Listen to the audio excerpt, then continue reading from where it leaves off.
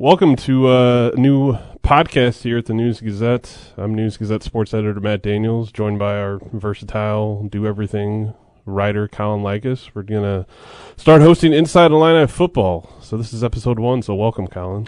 Welcome, everybody. It's good to get this going. We've had Inside Illini basketball for how many episodes? 120? 132 was recorded earlier. Wow, 132. We've got a ways to catch up to them.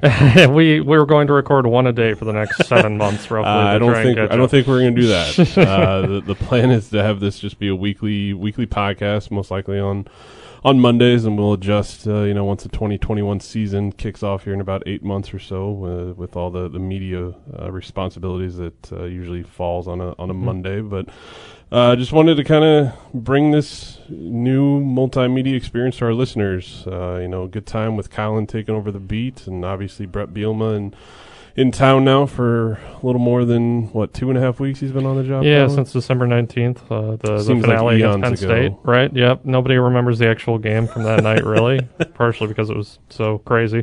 But, yeah, Brett Bielema has gotten to make several first impressions with media, with fans, with coaching groups, with his players, with his, now kind of new / former coaching staff that's still getting filled out a little bit. It's been interesting to see how people have reacted to Brett Bielema as the new head coach, and I think it's been overwhelmingly positive so far, which can only be good for an Illinois football program that's seeking its first winning season since 2011. Well, just to give our listeners a little background as well, Colin, you've been on the beat for about 6 weeks or so, but you've been here at the News Gazette for quite some time, filling our listeners on everything you've done here at the News Gazette. Sure, yeah. I started here as a copy editor in 2014, and had a brief hiatus in 2017, came back as a writer. And we like to call that your quarter-life crisis? My quarter-life crisis, let's hope.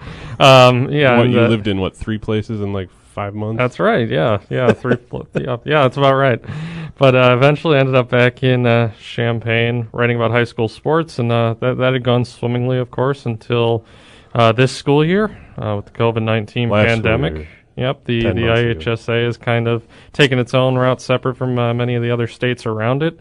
So we haven't had a ton of high school sports to cover. We did have some in the fall, but we knew once winter started there was a good chance there weren't going to be any to cover, and that has so far proven to be true. So hop on the Illinois football beat, and they won the first 2 games that I was part of the beat for, so Nebraska and Rutgers.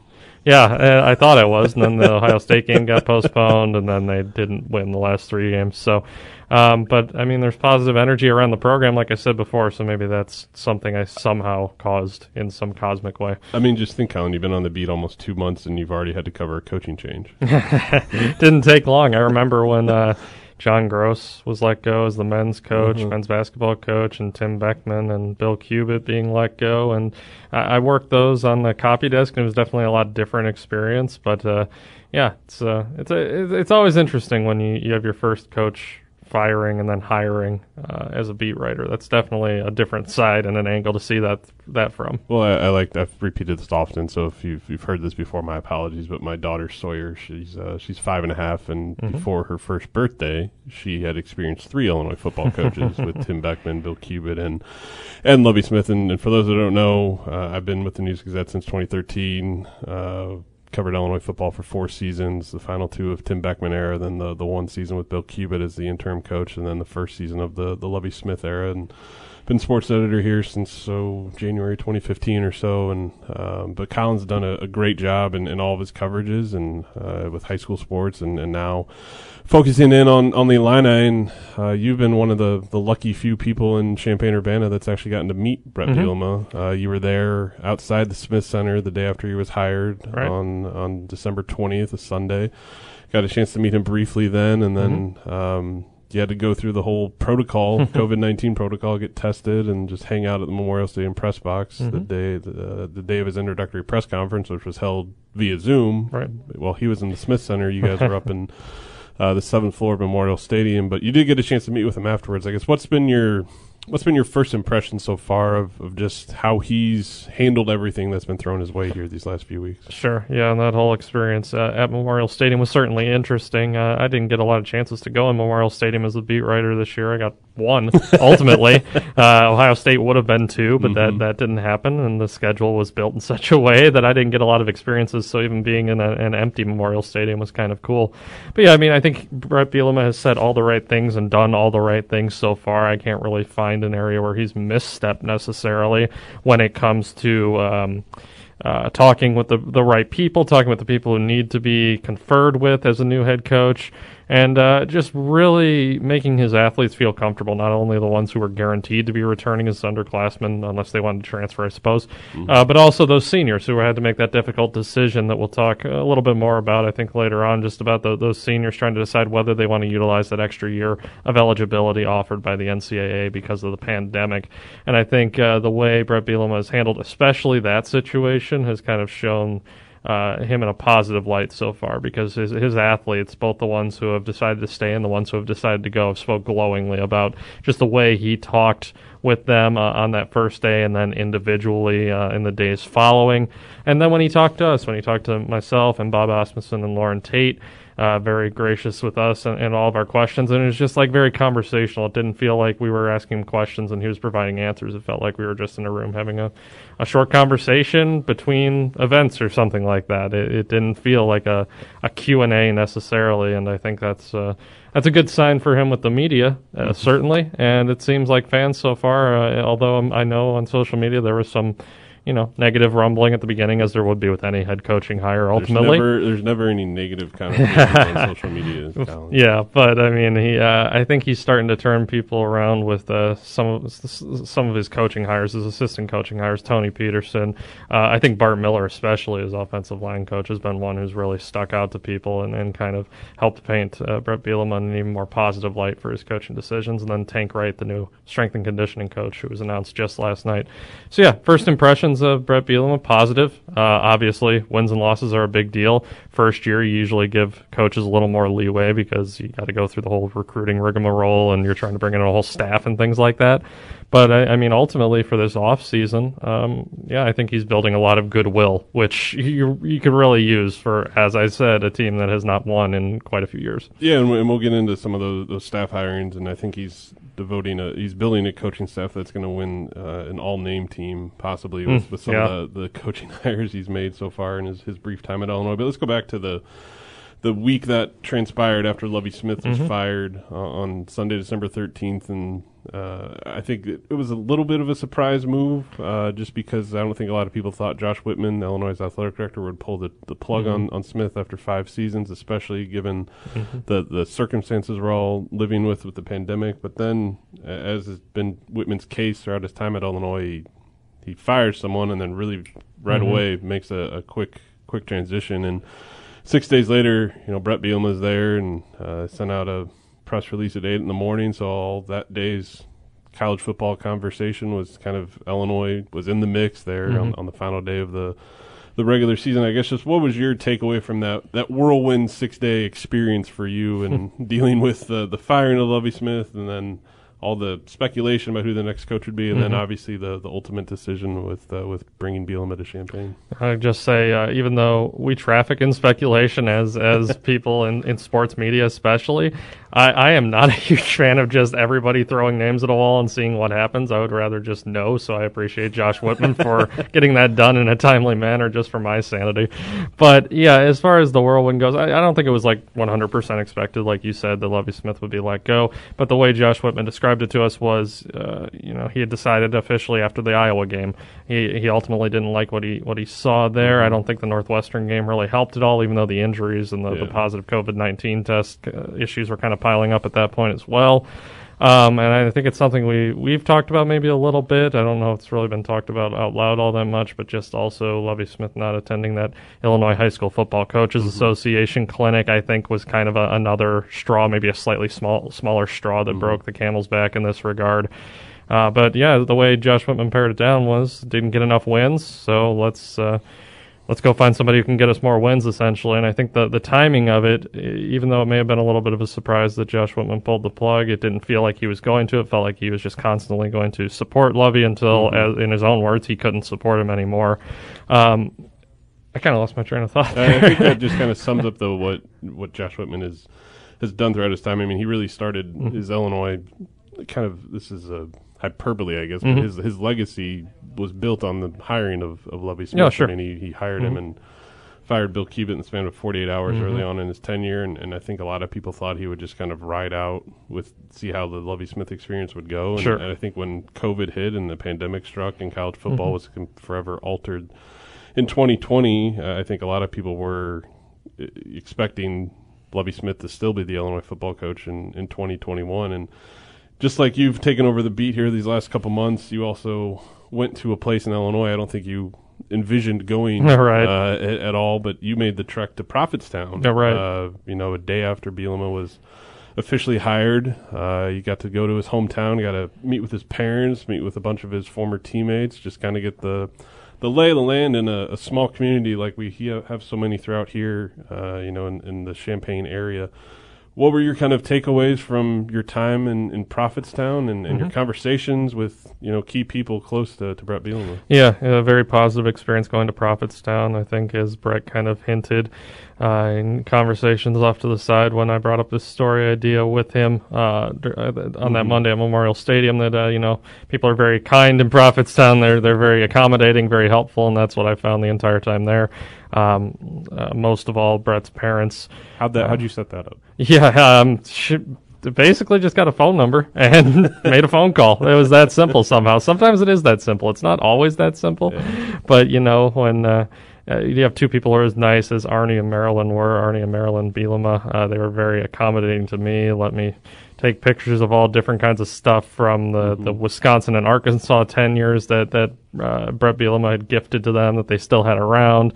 And then just got to go around the town. And, I think I was told there used to be a sign saying Bret Bielema, Big Ten Conference champion with Wisconsin. I couldn't manage to find that street sign anywhere. It might have gone into storage once he got hired at Arkansas.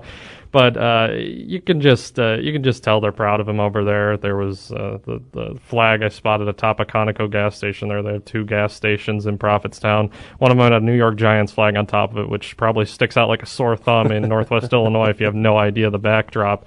But that Bret Bielema, of course, had been an assistant on the New York Giants staff, and the man who owns this Conoco gas station has changed the flag routinely since Bret Bielema became Wisconsin's head coach back in 2006, just to represent wherever Bret Bielema is coaching at that given time. And I think that kind of sums it up for you. It's a small town that it's technically closer to Iowa, the University of Iowa, than it is to the University of Illinois. It creates a bit of a split among the fans there with football, basketball, things like that. But they're just very proud of Bret Bielema, and it's a very humble upbringing, and he's built himself up to this point where he's now taking on another FBS job, and something I think he's kind of desired for a while growing up as an Illinois fan. And his parents still live in Prophetstown. To me, that is one of the more fascinating aspects of this, is the fact that after all the success their son has had, and they have a big family too. He's got a lot of brothers and sisters, but why do they still live in Prophetstown? Yeah, I mean, they farmed out there. The family did. Hog farmers until about 1990, and then Bret's dad, Arnie, went back into sales, from what I understand, helped sell football helmets, actually, kind of like school to school, but he operated mostly in Iowa because they're right next to the border. And I think it's just maybe a sense of comfort and family for them. They moved there when Bret was about 4 years old from the Quad Cities, and they've just never left. And the house that they're in now, that his parents are in now, Bret helped put them up in, and they don't live on the farm anymore. And they're not getting out there with the hogs or anything. No, and Bret's dad, Arnie, told me, please don't go by the farm. It's not really in good shape anymore, the people who own it. And he didn't want to, get into that whole us taking a picture of a farm and then people thinking that they run a poorly kept farm, basically. But I'm sure for them it was kind of an early Christmas present. Oh, yeah. Their son's returning to their home state and to lead the flagship university and try to get Illinois football kind of back on track. Yeah, and you could tell they're very proud, his parents. And I think the way Arnie described it to me, he was texting Bret about the Giants' offense needing to step up the game to compete with the Giants' defense, which Bret Bielema, of course, worked for. And then all of a sudden, Arnie sees that the Illinois job comes open, and then that kind of coincides with Brett's phone blowing up with like 40-some text messages from people. And yeah, it's I think the family is very proud of it. I think they'll be even happier when they can actually get out here and kind of visit, because that was something that Brett got very emotional about during his initial press conferences, that his parents couldn't physically be there because of the pandemic, obviously. So whenever, some or all of the family can get in the stadium and you can kind of bring that full circle, I guess, that'll be a nice little moment. All right, well, let's dive into the staff he's assembled so far, and he's still got quite a bit of hiring left to do. He's still got 8 assistant coaching spots to fill out, but he has hired 2 assistant coaches on the field, and the first one was Tony Peterson. Last Monday night was announced, and an interesting hire, a very veteran college football assistant coach, and then about 12, 14 hours later, hired another assistant offensive line coach, Bart Miller, who has ties with Bielema, coached with him before at Wisconsin. And then on Sunday night, some would argue maybe the most important hire a college football coach can make, and that's in their strength and conditioning coach. And he certainly got the name right for the new strength coach, and that's Tank Wright. Tank Wright. And I know you've had a chance, Colin, to talk to all 3 of those guys on Zoom calls, but just give me your initial impressions of the hiring of Tony Peterson as offensive coordinator, and then Miller as offensive line coach, and the latest one with Tank Wright as the strength and conditioning coach. Yeah, Tony Peterson, obviously people are, very much wondering about the direction of the offense here. The offense clearly struggled during Rod Smith's last season, averaging barely 20 points per game. It didn't help that there were 4, and eventually Deuce Spann did get to play some. So eventually we had 5 quarterbacks playing at one point during the season. Certainly that doesn't help. But by the same token, it fell pretty precipitously from the heights of Rod Smith's start of his 3-year tenure. So I think people were definitely waiting with bated breath to see especially who the offensive coordinator was. Tony Peterson isn't the splashiest name by any means, but I mean, what he was doing at Appalachian State can't really be ignored. And some might say, it's a mid-major or whatever. Well, a lot of guys started. Very few people start at, the top. They don't start at Alabama and just go up. He's had Power 5 coaching experience before. Exactly. Coaching the Big Ten at Minnesota for 8 seasons under Glenn Mason. And that's how he and Brett kind of got together, because those are guys who had never had any connections. Brett Bielema and Bart Miller, Brett Bielema and Tank Wright, they had some past connections that we'll get into. But these two had never coached together, so people are wondering, how did these two connect? Well, they recruited together, like down in Florida and places like that. So yeah, I think it's a good hire. Tony Peterson definitely, and I'll say this about all of his assistants so far, they've all said the right things. There are ways you can immediately get fans to turn on you through an opening press conference, and none of these 3 guys have done that so far. In fact, I think they've endeared themselves even more to people who are wondering maybe who they are.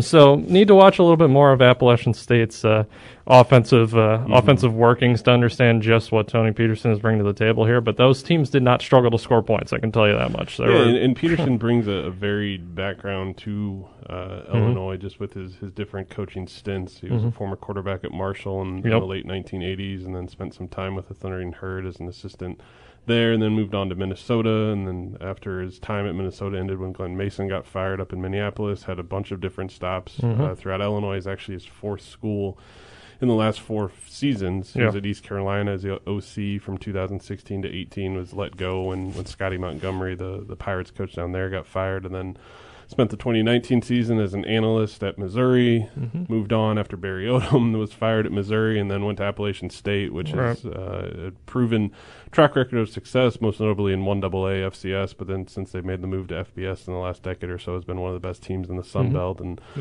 had a great rushing offense, but he's also had some teams that have thrown the ball quite a bit. And also, too, side note, he was the offensive coordinator at Louisiana Tech when Louisiana Tech beat Illinois in the 2014 Heart of Dallas Bowl. So he's been pretty much at every stop you could take in FBS football, and even spent a season at South Dakota after time at Iowa State as well. So he's got a wide range of skill sets and past coaching stops to really kind of mold this Illinois offense. And I think that's going to be the biggest question for fans is what is this Illinois offense really going to look like? Exactly. And you mentioned the rushing side of things. I think Appalachian State was averaging somewhere in the neighborhood of 250 rush yards per game this most recent season. But like you said, he worked with guys at Marshall. He worked with quarterbacks like Byron Leftwich and Chad Pennington, who eventually made it to the NFL.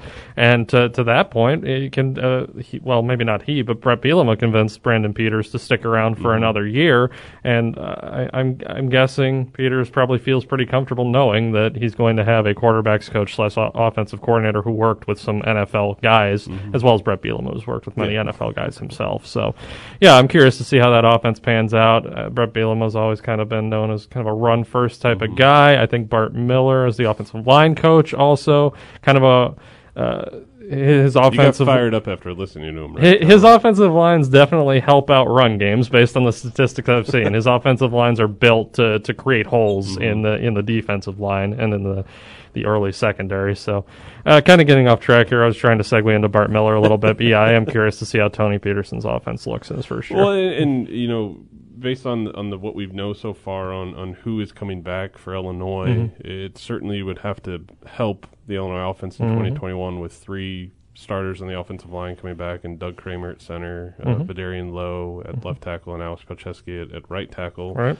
Losing Kendrick Green, who declared early for the NFL draft, I think is a bit of a hit for the Illini to take, but you also have guys like Vertus Brown, who started at right guard last year, coming back. Jordan Slaughter was in the mix for that spot before last season as well. So they do have veterans returning, and you'd have to think Mike Epstein will come back. Chase Brown, who I think arguably morphed into the top running back for Illinois in 2020. He's coming back, and it almost at times, just based on all the changes that Illinois had to go through this past season on offense with the different quarterbacks and injuries and players being out and COVID protocols and things like that, I don't think they ever really got fully comfortable in the offense. So I'll be curious to see who does emerge from that quarterback competition, because you have to think it's going to be between Brandon Peters and Isaiah Williams going into next season. Maybe Cran Taylor has an outside shot, but whatever it is, again, based on what we know from Bielema's college experience at Wisconsin and Arkansas, it's going to be a run-first approach, and the pass game with the play action and some rollouts is going to really kind of complement that run game. Yep, exactly. And, that quarterback question obviously is a huge one.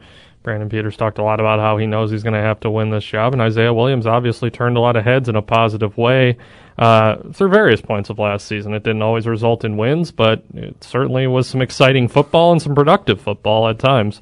So, and like Brandon Peters said, he doesn't know if maybe Brett Bielema wants to bring a transfer in or somebody to challenge these guys for the job as well. I'm very curious to see what Mike Epstein does. We were told earlier today that somebody else is going to be announcing their return here soon for a conference call tomorrow afternoon. So maybe that's Mike Epstein. Maybe that's somebody on the defensive line. There's a few different spots where that could be, because Illinois had, 33 seniors this year, and we've gotten through like a third of them with decisions so far that have officially been announced. So, curious I think Mike Epstein's return definitely will be an interesting talking point for this offense in the near future anyway. Well, and then on offense, they've lost Josh Amator-Bebe and Kendrick Green, both declared for the NFL draft. And it's a unique situation because Amator-Bebe in a normal year, he just would have been done with his eligibility, but because of the pandemic, the NCAA granted everyone an extra year of eligibility. Right. Lose Jake Hansen, arguably the top defensive player of the last few seasons for Illinois. Yeah. Nate Hobbs declared on Saturday he's not coming back either. Am I missing anyone that said they're not coming back? Nate Hobbs, Milo Eifler. Milo Eifler, that's right. That was the last one. Yep, that was the last one so far. But good news, all 3 specialists are returning. Yeah. And you had the chance to talk to all three. That's fun. That's a fun one. Ethan Table, the long snapper, announced his return a little sooner because he was also announcing that he had torn the ACL in his right knee and had surgery on it.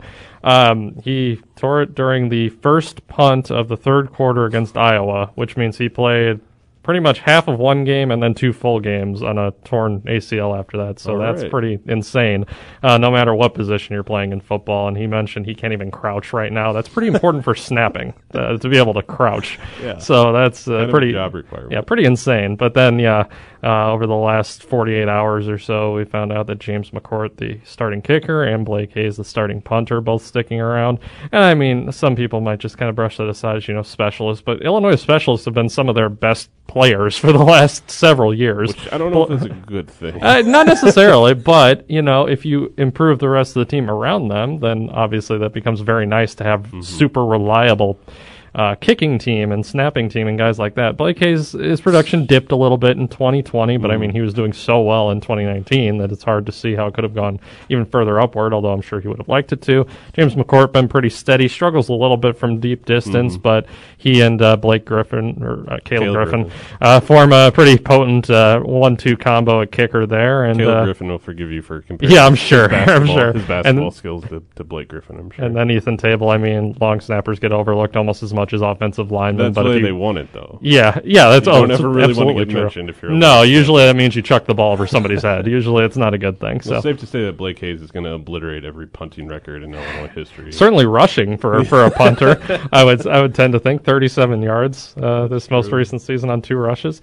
Yeah, it's good to have those guys back in the fold, if not only because consistency is something that you could kind of cherish when you're moving from one coaching staff to another, and obviously some things do have to change. Yeah. But when you can keep around a steady unit like that, I think that's important to this team. Well, recruiting never stops in college football. Colin, I'm sure you're getting more attuned to that phrase. Yes. Every hour, every day that happens. No commitments have happened so far in the Brett Bielema era. I know he's extended some offers out. We have 4 offers extended since at least publicly that we know of, right. that athletes have put out there at all. But I think the first day that he was introduced on December 19th, I think he really kind of resonated with a lot of people because, let's be frank, in-state recruiting under Lovie Smith had tailed off significantly in the last couple seasons. And him reaching out to Mark Grounds, the head coach at Jacksonville High School, who's also the president of the Illinois Football Coaches, High School Football Coaches Association, which has their annual clinic when,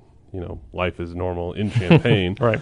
I think Illinois releasing a video of him talking to high school coaches like that, I think really kind of struck people well the first day, made a good first impression. Now, that being said, you have to follow that up with action, and Bielema's the latest Illinois coach to come into Champaign to try to win the state and lock down the state, which is frankly impossible because every college program is recruiting in the state of Illinois, particularly in the Chicagoland area. But I think of recent hires that Illinois has made, he's got, I'd say, arguably the best chance to really kind of hone in and get in-state kids to want to come play for the Illini. He knows the state well, certainly. He's recruited it several times over with different programs, whether that be as an assistant at Iowa, as an assistant with Wisconsin. He's very familiar with this state, and, he's been consistent in his message so far where he said, we're going to have one assistant coach assigned to each of these sectors, basically, that maybe they'll do it by COVID regions like the IDPH, different sectors of the state, basically. And I mean, when you keep reiterating that, it drills into people's head that, okay, he's not just saying this one time and then he's going to forget about it like 10 minutes later.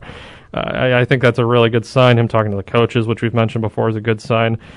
One thing I think worth pointing out, some people, if they go and look at those 4 offers that have been officially extended to guys since he's shown up, I think 3 of them are out of state, 2 are from Florida, and one's from Missouri, off the top of my head, I believe. It's the in-state recruiting offers will come. I think this first year is going to be especially difficult in that regard. No football has been played here in the last little while. It's been played in Florida. It's been played in all these surrounding states. I would not be surprised to see the bulk of these early offers come from kids who are not in the state of Illinois. There's no recent tape to show anybody. But I still don't think that means that he's not going to recruit in state. I just think it might take a little time, which is not what people necessarily want to hear. But I think the pandemic has kind of caused that to be a reality. You kind of focus in on the guys that were already being focused in on, whether by Illinois or by the guys coming in from other staffs. And then from there, once we start to get high school football back in the state, then you can really start to recruit in this state because you actually have fresh tape on these kids. Well, and it's interesting, too, because Bielema and his staff, like every other college football staff, every other college coaching staff in the country right now, is faced with historic efforts in terms of recruiting because they can't go out and recruit. That's been the case since the pandemic started. The and your roster size is in flux too. You could have 110 scholarship kids. I mean, you got kids. There's kids who want to come in and play right away. I mean, a lot of kids want to do that, and it's harder than ever to guarantee that they're going to be able to do that. Yeah, and Bielema and staff can't go out and recruit. The dead period's in place until at least mid-April right now, and let's hope that's the end of it. Let's hope. Can only hope. Hopefully, vaccines roll out and things kind of get somewhat back to the way they were and the world we used to know. But recruiting it never stops, and he seemed to have made a strong first impression on coaches in the state. Now it's just again continually following up with that. You can win the day that you're announced, but you got to start winning some battles for kids, and that's going to be the test of time, and we'll see what happens. Well, we're going to wrap up here in a few minutes. Just wanted to get your quick take, Colin, on some of the bowl games that are going on. We got a Big Ten team playing for a national title next Monday night. Ohio State gets to try to stop the dynasty that Nick Saban's created at Alabama, but Justin Fields put on quite a performance in the Sugar Bowl. He certainly did, and I think the idea of billboard material has never been more relevant than it was leading up to that game. As a head coach, maybe don't rank your future opponent 11th in an end-of-season poll. If you don't want them to, in the national semifinal. Yeah, especially if you don't want them to beat you by certain. You've claimed these are the 4 best teams in college football. Yeah, that's just not good. That's not a good idea. Yeah, Ohio State looks great. I mean, can they stop Alabama? That remains to be seen. Alabama obviously is a juggernaut, but I mean, it's college football. Anything can happen in this year, especially. That's accurate. I would hope it's a competitive game. I think it'll be a competitive game. I think it'll be a game worth watching. Am I willing to pick Ohio State as the winner? Not immediately. Well, you had other Big Ten teams like Wisconsin. They won the Duke's Mayo Bowl. They beat Wake Forest 42-28. Then they dropped the trophy in the locker room after saw the that. game. But got to win there. Indiana, much ballyhooed season for them. Then they lose to an SEC team that finished the regular season below 500, losing 26-20 to Mississippi in the Outback Bowl. Right. On Saturday, Northwestern, Pat Fitzgerald really turned the Wildcats around after a dismal 2019, which was to be expected because that's pretty much all he's done in his tenure. Yep. They beat Auburn in the Citrus Bowl, and I know he's getting some potential NFL interviews, maybe possibly coming up. So maybe Pat Fitzgerald no longer coaches at Northwestern. Who knows? That would be a boon for Illinois. I would think so, based on the way things have gone in recent years. Dominated the series. Northwestern's won the final 6 games. Yep. All right, Colin. Well, that was fun. We made it through our debut episode. Hopefully, Ed Bond hit the record button on this, so we don't have to do it all over. We'll iron out some kinks moving forward, and if there's any content you want us to touch on, especially, feel free to email us at sports@news-gazette.com. We'll try to touch on those issues because there will come a time in the future where we won't be inundated with news about Illinois football. There will be a quiet time at some point, we'll have to find stuff to talk about. We'll have plenty of stuff to talk about. We'll be here every week discussing the Illini football program and more on Inside Illini Football. Thanks for listening, and come back next week for episode 2.